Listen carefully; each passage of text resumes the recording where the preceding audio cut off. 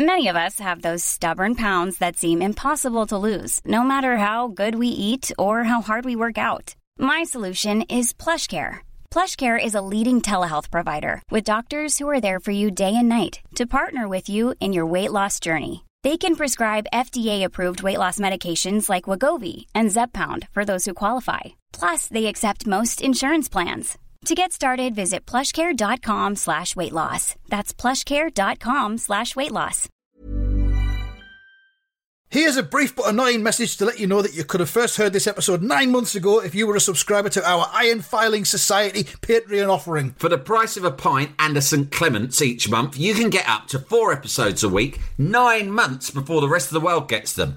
Early access to regular episodes, lots of other marvellous benefits, and there's absolutely no adverts or brief but annoying messages like this that will get right on your tits. Find out more and subscribe now at tftimemachine.com/ironfilings. Here we go. Here we go. Here we go. Here we go. Here we go. Here we go. This is it. This is Top Flight Tune Machine. I am Andy Hotbody Dawson. Pow, pow, pow. I'm Sam Nifty Delaney, so what? We are looking again at the chart of the 12th of November 1995. We started on it last week, but there's a few loose ends to be tied up, so we'll do that now. We basically did Robson and Jerome, Coolio and Oasis in the last one, but there's so much more going on. But as we said, there's not a great deal of Britpop stuff going on, is there? I've got lots of Our Price memories in this one. Queen are at number 8, down 4 places, with a song called Heaven for Everyone, which was the first one that they'd put out from the archive after Freddie had died. It was the first unreleased thing they'd put out. And there was a massive fucking furore about it among the Queen fans. They were all coming in the week before, is the new Queen single out yet? And all that kind of thing. No, it's out on fucking Monday, you fucking oddball. And it sold like fucking hotcakes in the first week. Thankfully, it didn't get to number 1. I was glad about that. It peaked at number 2. Heaven for Everyone. Straight in at number 2 in the hit parade.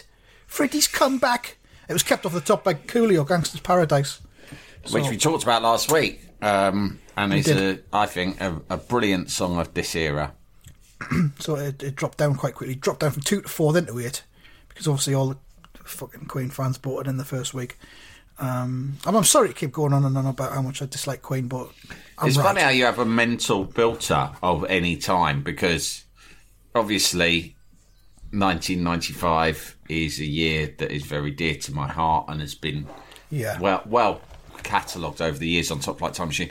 And you do think of certain songs. So when I look at this, I think, oh yeah, Wonderwall by Oasis, Coolio, and Missing by Everything But the Girl. These are songs, but then these other ones, you either don't remember them at all, or you remember them, but I couldn't have fucking told you for 1 second, that I Believe and Up on the Roof by Robson and Jerome, which I do remember, was, I could have got that, I could have been 5 years out on that. Yeah. It's like all of these things, like we've done punk, we've done the 70s in disco and punk eras, right? And I guess probably prog rock eras as well. We've gone through all these eras. But actually, when you get to the chart, you realise that sometimes out of 40 songs, even if it was at the peak of so-called, punk, like there might be one song by the fucking Stranglers in the whole top 40. Yeah. And at the end of the day, the best song in that chart would have been probably whatever the Bee Gees had put out at the time. Yeah. But that's kind of revisionism, because you learn and you grow and you improve, unless you're a Queen fan. What else is going on? Meatloaf as well. I've got similar feelings towards Meatloaf and his fans as I have towards Queen. Again, it's music for people who I believe don't have the ability to process music correctly. And don't have the music not a criticism in their mind. Yeah, it's not a criticism. It's a physical ailment that they've got. Yeah, it's that. Not a disability. David Mitchell out of Peep Show. I'm David Mitchell, right? I'm David Mitchell, and this week in my Observer column, here's the thing I don't like about brollies, right? He doesn't like music. I heard him say once. He doesn't like music. Yeah, he's not like anti. He's just, I'm just not really into it. Don't really listen. Never really listen to it. I like David Mitchell, but I was thinking about this the other week, and I was thinking about Cambridge University, and I was thinking about the Footlights Club that they all go to. I can just imagine you sitting there thinking about that, working yourself into a frothy mouth rage. Well, not really, no. It wasn't, because Footlights has produced loads and loads of great comedians. Yeah. But it's also produced a fuckload of really average ones as well. And Tom I can't O'Connor, get my head. Chubby Brown. No. Don't make me get the list up. Right. Off Wikipedia. No, I'm not naming names, but there's a list on Wikipedia, and you look at some of them and you think, brilliant. You know, Brian Laurie, people like that. David Mitchell's really good. I like David Mitchell. But then, basically, you've got these people who went to Cambridge University to study, let's say, maths or engineering or something else, and they've managed to get lifelong careers solely because they went to a club a couple of nights a week. They went to a little society club. And it's led to them getting these lifelong careers of being, let's face it, mediocre.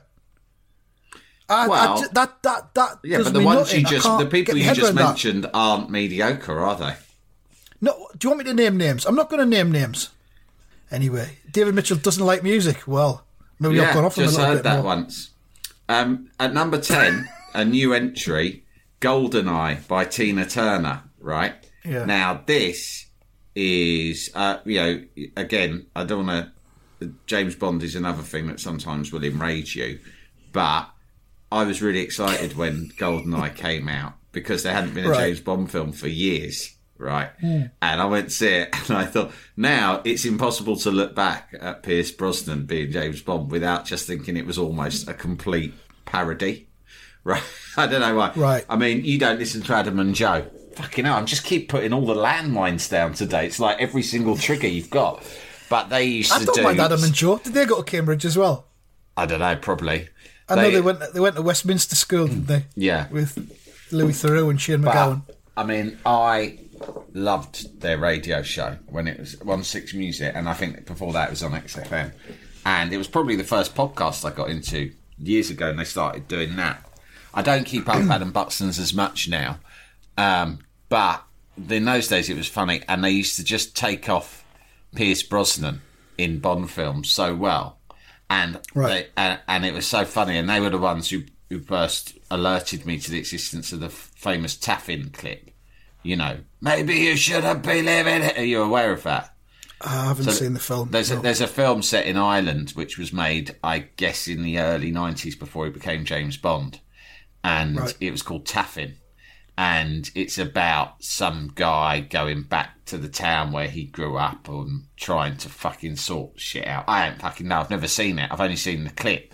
But there is a legendary clip that they were like obsessed with, right? Yeah. Which is a scene, and I won't do it just. You got to watch it. But basically, Pierce Brosnan is sort of got some dark glasses on, and he's supposed to be a little bit kind of, you know, Keith Richards, louche kind of like pisshead in it, right?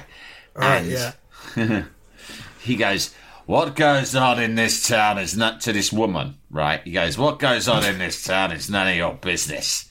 And she says, as long as I'm living under this roof, as long as I'm living here, of course it's my business. And Pierce Brosnan turns around to her in these glasses holding a bottle of scotch. She goes, well, maybe you shouldn't be living here. And he carries it on for fucking ages, right? It's like proper insane. It's a serious film, and he's trying to act seriously, but it's like so insane. And they're obsessed with it. I mean, they devote like a large parts of shows to it, and then also do funny impressions of Pierce Brosnan. They turn out he talks like he's always on the toilet, straight in to go for a shit.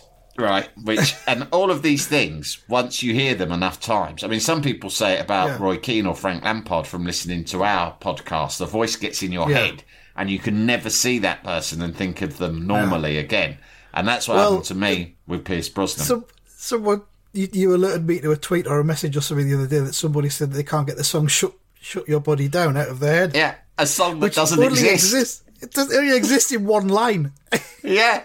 Shut my body down. I don't even know if that's how it goes. I think so. You usually sing it. Shut my body down. Someone's just going round their house singing "Shut My Body," a completely invented song that only has one line, and he can't get out of his head. But anyway, Tina Turner's theme tune to GoldenEye is fucking cracking. GoldenEye. She sings a bit in the club style, doesn't she? It is a bit. I was going to say that out of one side of her mouth. Yeah. Love it. Yeah, it's a good song. GoldenEye's a good song. I mean, loads of the Bond themes were great because John Barry, who originally came up with the Bond theme music, he always had a hand in them for many, many years. He'd have a hand in the song that was done.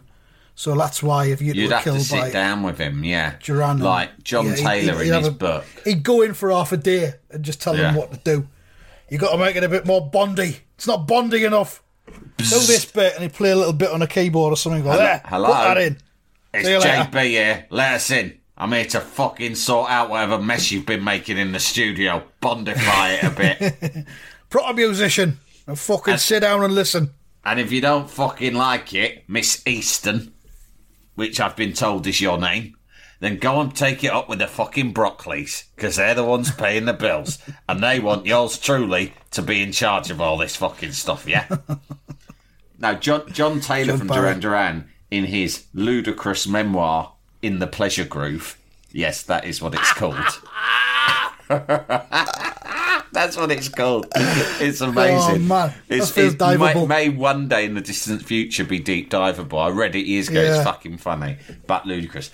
But in his book, In the Pleasure Groove, he says about how it's something like he just bumped, like Le Bon or him just bumped into fucking someone like Albert Broccoli and said, "Hey man," and it was when Duran Duran were fucking massive, like Biggest Brother on the Planet, and just a bit pissed and off his face, right? He's just sort of giving it, "Hey man, heard you made the Bond movies. When are you going to fucking let us do a theme tune for the Bond movies?" Right? Just he's pissed. And the guy's the biggest group in the world. And Bond probably wasn't as big in the mid-'80s as it had been, and that it is again now. I think it went through a little bit of a lull because they hadn't replaced Roger Moore, and he was about 100 years old, right? So it was getting a bit shit. And so he's obviously jumped on it and went, "Fucking hell, yeah. Are you serious?" And John Taylor's kind of gone, "Yeah, why not? Fuck it." So he sort of signed up to deal there and then remembered belatedly and had to tell the rest of the band, "Guys, I think I signed us up to doing the next Bond movie," right? And they're like, "All right." But Simon Le Bon's like, "Yeah, but I want to be in the video," being like, "I want to be Bond myself in the video." Well, the problem is, "Say, I'll only do it if I can be James Bond in the whole film." That's going to be a bit difficult, but we'll let you be James Bond in the video, maybe. Fine. Fine, compromise. I suppose that'll do. Fine, and let it not be said that I can't compromise. I will be James Bond in the video, and the video will be 2 hours long. Right, but will only be released in the cinemas. I think, I'll have to go back and check this, but I think that they did have problems with John Barry because of that being the system, the mechanism by which it was made. Yeah. You'd get big acts, and then obviously a band like Duran Duran were very much, they did all their own numbers. They were not some manufactured pop band, you know. You got big fucking personalities like Nick Rhodes there, mate. I mean, Nick Rhodes is a man not to be fucking trifled with.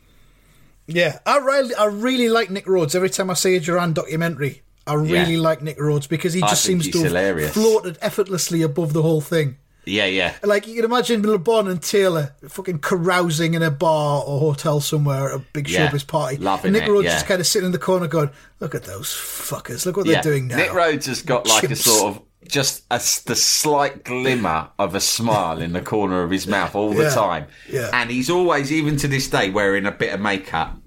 But he's always got this look in his eye that's very much of the, "all right, cunts" sort of flavour. He's like, "That's right, Nick Rhodes here. Well, what's the matter? Never seen a fucking multi-millionaire wearing a bit of makeup before?" Do you know? Old Rhodesy.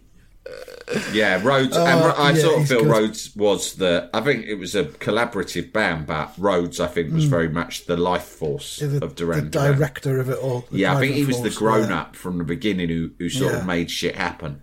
And I think that once Barry turned up, that would have been quite the two stags butting antlers.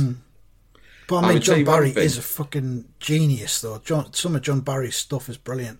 Get on Spotify and just have a listen to Best of John Barry, because he's done so many great film soundtracks and themes over the years. Jalapeño. If you thought the only way to get a more defined jawline with natural-looking results was through surgery, think again. Juvederm Volux XC is a non-surgical injectable gel filler that improves moderate to severe loss of jawline definition and can help you achieve natural-looking results with little downtime. Even better, this improved definition lasts up to 1 year with optimal treatment. No maintenance required. Improve jawline definition for a smooth, sculpted look with Juvederm Volux XC. For important safety information and to find a licensed specialist, visit Juvederm.com. That's JUVEDERM.com. Not for people with severe allergic reactions, allergies to lidocaine, or the proteins used in Juvederm. Common side effects include injection site redness, swelling, pain, tenderness, firmness, lumps, bumps, bruising, discoloration, or itching. There's a risk of unintentional injection into a blood vessel, which can cause vision abnormalities, blindness, stroke, temporary scabs, or scarring. Talk to a licensed specialist to find out if it's right for you. Hey, I'm Ryan Reynolds. At Mint Mobile, we like to do the opposite of what Big Wireless does. They charge you a lot, we charge you a little. So naturally, when they announced they'd be raising their prices due to inflation, we decided to deflate our prices due to not hating you. That's right. We're cutting the price of Mint Unlimited from $30 a month to just $15 a month. Give it a try at mintmobile.com/switch. $45 up front for 3 months plus taxes and fees. Promo rate for new customers for limited time. Unlimited more than 40 gigabytes per month. Slows full terms at mintmobile.com. Jalapeño. I saw a documentary once about the music of James Bond, and they were talking about John Barry and all that, right? And they were talking about the first, when it was first, with Dr. No, when they commissioned the music. It was a guitar riff, and I'm not sure if that was John Barry or another musician had it, and it was just a guitar riff that they were using for the action scenes in the film. Right. That went ding, ding, ding, ding, ding, ding, ding, ding, ding, which of course has become synonymous with James Bond, right? But at the time, it was just background music to build suspense in a scene, and they obviously liked it so much that it became like the musical motif of the franchise, right? But the geezer who was talking about it, they interviewed him, said, "How did you come up with that guitar riff, right?" And he's gone, it was actually, I nicked it from I've been in India. He went, and it was an old sitar folk song, right? Yeah. And I thought, get to fuck, right? And then he's fucking got the sitar out and he started playing it. Now, this clip is like a clip that I am obsessed by and that I've been unable to find on YouTube, right? And I'm harping out because I know that either you or one of the cunters will now find it now I've said that, right? Because I've fucking tried and I can't find it. And this documentary would have been in about 2005 because it was when the new Daniel Craig film the first Daniel Craig film came out. And he's got his sitar out, right? And he sings this. And I remember the lyrics because I went around singing it for ages. And he goes... Shut my body down. Yeah. No, he goes... I heard it in an Indian village. It was a really ancient Indian folk song, right? About a boy who was born with an unlucky sneeze, right? Oh, wow. And he goes... And he starts playing it on the guitar, right? And it goes, I was born with this unlucky... He starts singing it in an Indian accent. So it's not me doing it. This is how he sung it, right? He sang it like it was It Ain't Half Hot Mum. He goes, I was born with this unlucky sneeze, and what this was, I came out of my mum the wrong way round. That's what he says. And he goes, everyone knows in this village that I am very unlucky, right? And they're like, what the fuck? And he's like playing a sitar, and then it just merges. They cut from that to bang, bang, bang, bang, bang, bang, bang, bang, bang. It's fucking mad. Was this John Barry doing this? I don't know if it was John Barry who played that guitar riff. Let me just quickly look it up, right? I've just found it on Digital Spy. Because it was Monty Norman that came up with that theme originally. That's it. It's Monty Norman. He's the one saying all this. Doing it in the clip. Yeah, doing the Indian accent a lot, and it's really weird the way he sings it. He does a sort of weird face. Which, I mean, it was so freaky. I was going around singing it and doing an impression for ages, and my wife had to tell me to stop. I think it could be there, you know. It's on YouTube. It says "good sign, bad sign, Monty Norman," and that's the result that's come up when I've put Monty Norman on Lucky Sneeze. Watch it, mate. Even if we have to clip this bit out of the show. The song from an abandoned 50s musical, which later became the basis of Monty Norman's James Bond theme. Well, we'll just have a listen to that later on when we finished. Oh, fuck! You know, it's so good. Cut it out.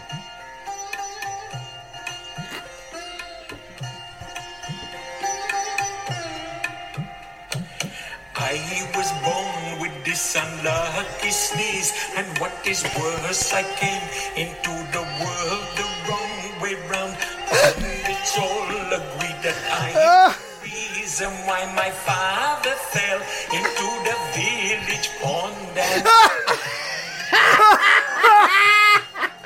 Oh my God! Mad. How mad is that? Yes. And that's How Monty have we got Norman. to that? And you'll watch it. He pulls a weird face when he's singing it, doesn't he? Like with a big smile. There's no visual. It's just a black screen. It's just the song. But it's on their YouTube. Good sign, bad sign. Monty Norman. Good sign, bad sign. And there it is. He just nicked it. So, Monty Norman, how did you come up with the distinctive James Bond thing? Fucking nicked it, mate. Fucking nicked it for India. It out of some Indian fucking film, didn't I? James, I took the words out because they were fucking weird. I remember them though. They were daft. They were fucking mad. Wow. I don't know how we've got to that, but this is one of the high points of this entire podcast series. I knew you'd find it. And all by a simple process of Googling that I could have done. Google it, as you were saying at the start of the week. For some reason, I couldn't fucking ever find it. Yeah, Google's hard, isn't it? So there we are. That's that. That's Tina Turner at number 10 with GoldenEye. Just scrolling down a bit further, number 29, TLC with Digging on You. Oh. And I think further evidence as time has gone on that TLC were probably the best pop group of the mid-1990s. Yeah, I would say that's fair. Crazy Sexy Cool album and then the Fan Mail album after that. I don't think anyone's come close to that. Well, remember my encounter with Brian Eno when he said, do you want to hear the best bass line of all time? Yeah. And I went, yeah, all right then. And he Go on stuck then, on Brian fucking Eno. Waterfalls. Yeah. Right. Yeah. You. Do you know who I am? Yes, aren't you Brian Eno? Out of Roxy Music and other musical ventures? Correct.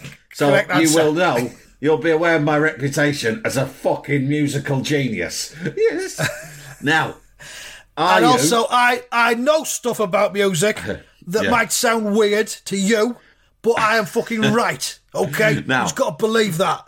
Bearing everything I've just said in mind, what's your answer to the following question? Would you, whatever your fucking name is, like to hear the best bass line of all time? Yes. You can try and guess what you might think it is. You'll be wrong for the reasons I just mentioned there. You'll never fucking guess because your brain hasn't got the capacity to comprehend it. You're the sort of cunt who probably likes Meatloaf or Queen, like that David Mitchell from Peep Show. You haven't got the fucking understanding of music required to enjoy it. You're missing a chromosome. Now sit down and listen, because here it comes. But yeah, Waterfalls, he reckons that's the best bass line ever. But yeah, fucking hell. I mean, there's some TLC, band. brilliant. You can't, I mean, if you look at Destiny's Child, who are also some fucking band, they owe a lot. I mean, I know Destiny's Child were probably around and, you know, they were already operational in the 90s, but they just... Functional. They were functioning fully. They didn't become massive until about 2000, I don't think. Yeah. And I think TLC blazed a trail for them. Definitely. So that's TLC. Just it's always good to just remind everybody how fucking brilliant TLC are. He's on the phone by Saint Etienne. That's at number 15. That is a great track by a great band. Yeah. And I think that's the one that had the video that was produced by Robert Lloyd from the Nightingales. Have you seen that documentary yet that Stuart Lee's done about Robert Lloyd and the Nightingales? No, I don't know. No, I remember you told me about it. I must watch that, yeah. I think it might still be on catch-up. That's a really good watch. And Robert Lloyd, after the Nightingales split up and his solo career went down the pan, he ended up producing pop videos, and he still doesn't really know why. And I think that was one of the ones that he did, He's on the Phone. That's featured in there. Fairground, Simply Red. That was Simply Red's comeback from after the huge success of Stars album, and they came back with Fairground. Post Stars, Simply Red and Mick Hucknall became almost like a joke to anyone who was in the know, right? Apart from Brian Eno, he's probably into them. Any 3%ers, right, were like, fucking Simply Red. But I got to tell you, right, I think that's revisionism, because when they were in the 80s, in about 1986, right, when they did Money's Too Tight to Mention, and even Holding Back the Years, which I find personally unlistenable now because it's just so grim. It's what certain songs just drag you down. Yeah. But that's just personal. I'm not saying everyone feels that way about it. But when they did Money's Too Tight to Mention, right, as far as I remember it, I'd have only been 11. Everyone was like, fucking Simply Red. He's brilliant. He's got an amazing... Because he does have an amazing voice, right? Yeah. And they're doing this great track. And, yeah, fucking Simply Red are fine. They're an acceptable face of, like, pop music. That's fine. It was only really Stars onwards where it was like, oh, my God. Well, no. I'll dispute that. I'll say that Stars is a great album. Stars has got some great tracks on it. You don't like that one? You don't like Something Got Me Started? You don't like For Your Babies? For Your Babies is a gorgeous song. I don't know that one. Something Got Me Started's decent though, yeah. I mean, he has got a fucking amazing voice and a great delivery as well, but I felt that they just went very kind of bland.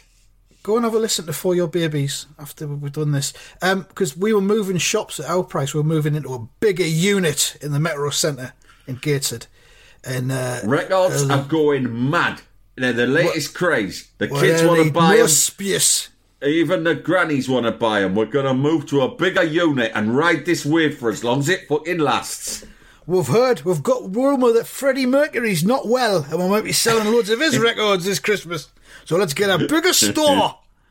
Pack them in.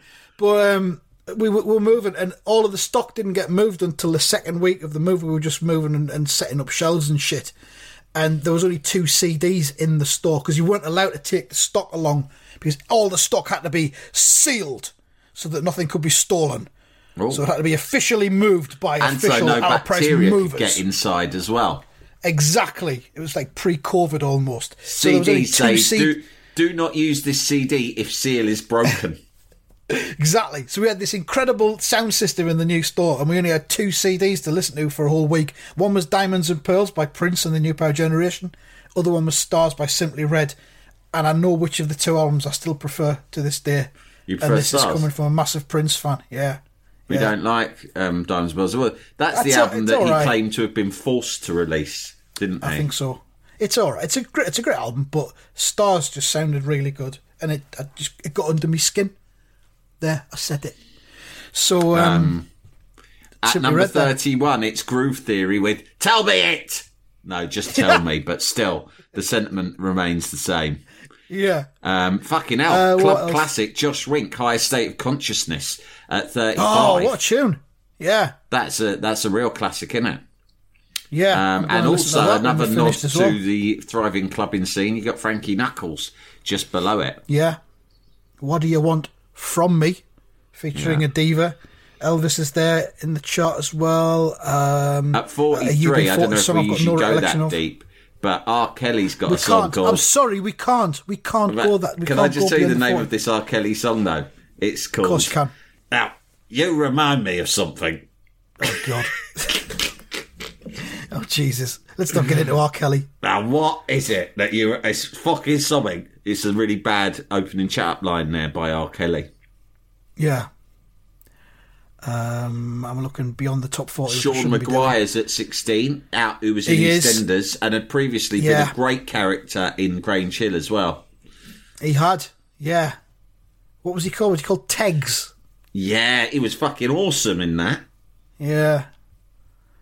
Kind of after my time of Grange Hill, I think. Yeah, it was late era. I was aware of him, But I didn't see him as a role model. Let's just say that. No. But he was. Yeah, I was probably getting a bit old by the time he was in it. But I'd watch Grange Hill now if they brought it back. Yeah. Oh, you can get the first few series on BritBox now. First 4 or 5 series are on BritBox. Yeah, if you want to get into that. Peak era, really. It never really got. Yeah. What you got to do is when you look at the classic eras, it comes down to it's like when you'll have like Manchester United fans saying, "Was it Fergie's team in the late 90s versus Busby's mid 60s team?" Right. With Grange Hill, it's about the early series that had Tucker Jenkins, right, or what I call the Just Say No era of the mid-80s, which had Zamo and Roland. And I would say that probably my era was a bit more the latter. And also the fact that you had the heroine storyline. Definitely. Same really for me. Gives it just the edge. Same for me. Yeah, same for me. And also that kid who drowned in the swimming pool. And Danny Kendall. All that sort of stuff. Danny Kendall dying as well. Yeah. Yeah, that was Grange Hill's finest era. Yeah. Just beats I'm going to Tucker. stop this now. I'm going to stop this now because we fucking clearly ran out of things to say. We're just floundering now. Well, so let's just kill it. Well, but we always talk like this. No. There's usually a bit more purpose about it than this. This is just saying things. This is just saying things about Grange Hill. There's nothing here for anybody. Okay. I'll end it. You okay with that? Yeah, I'm fine with that, yeah. All right, fair enough. That's the end of this one then. Yeah. Goodbye. Bye, everyone. We're so sorry. It's not for everyone.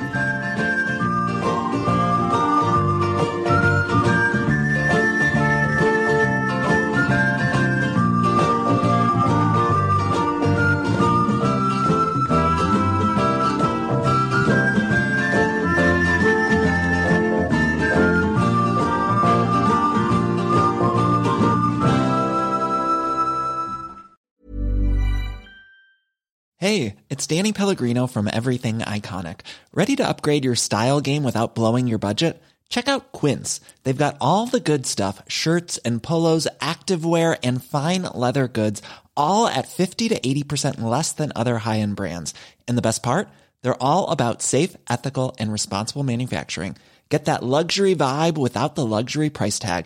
Hit up quince.com/upgrade for free shipping and 365-day returns on your next order. That's quince.com/upgrade.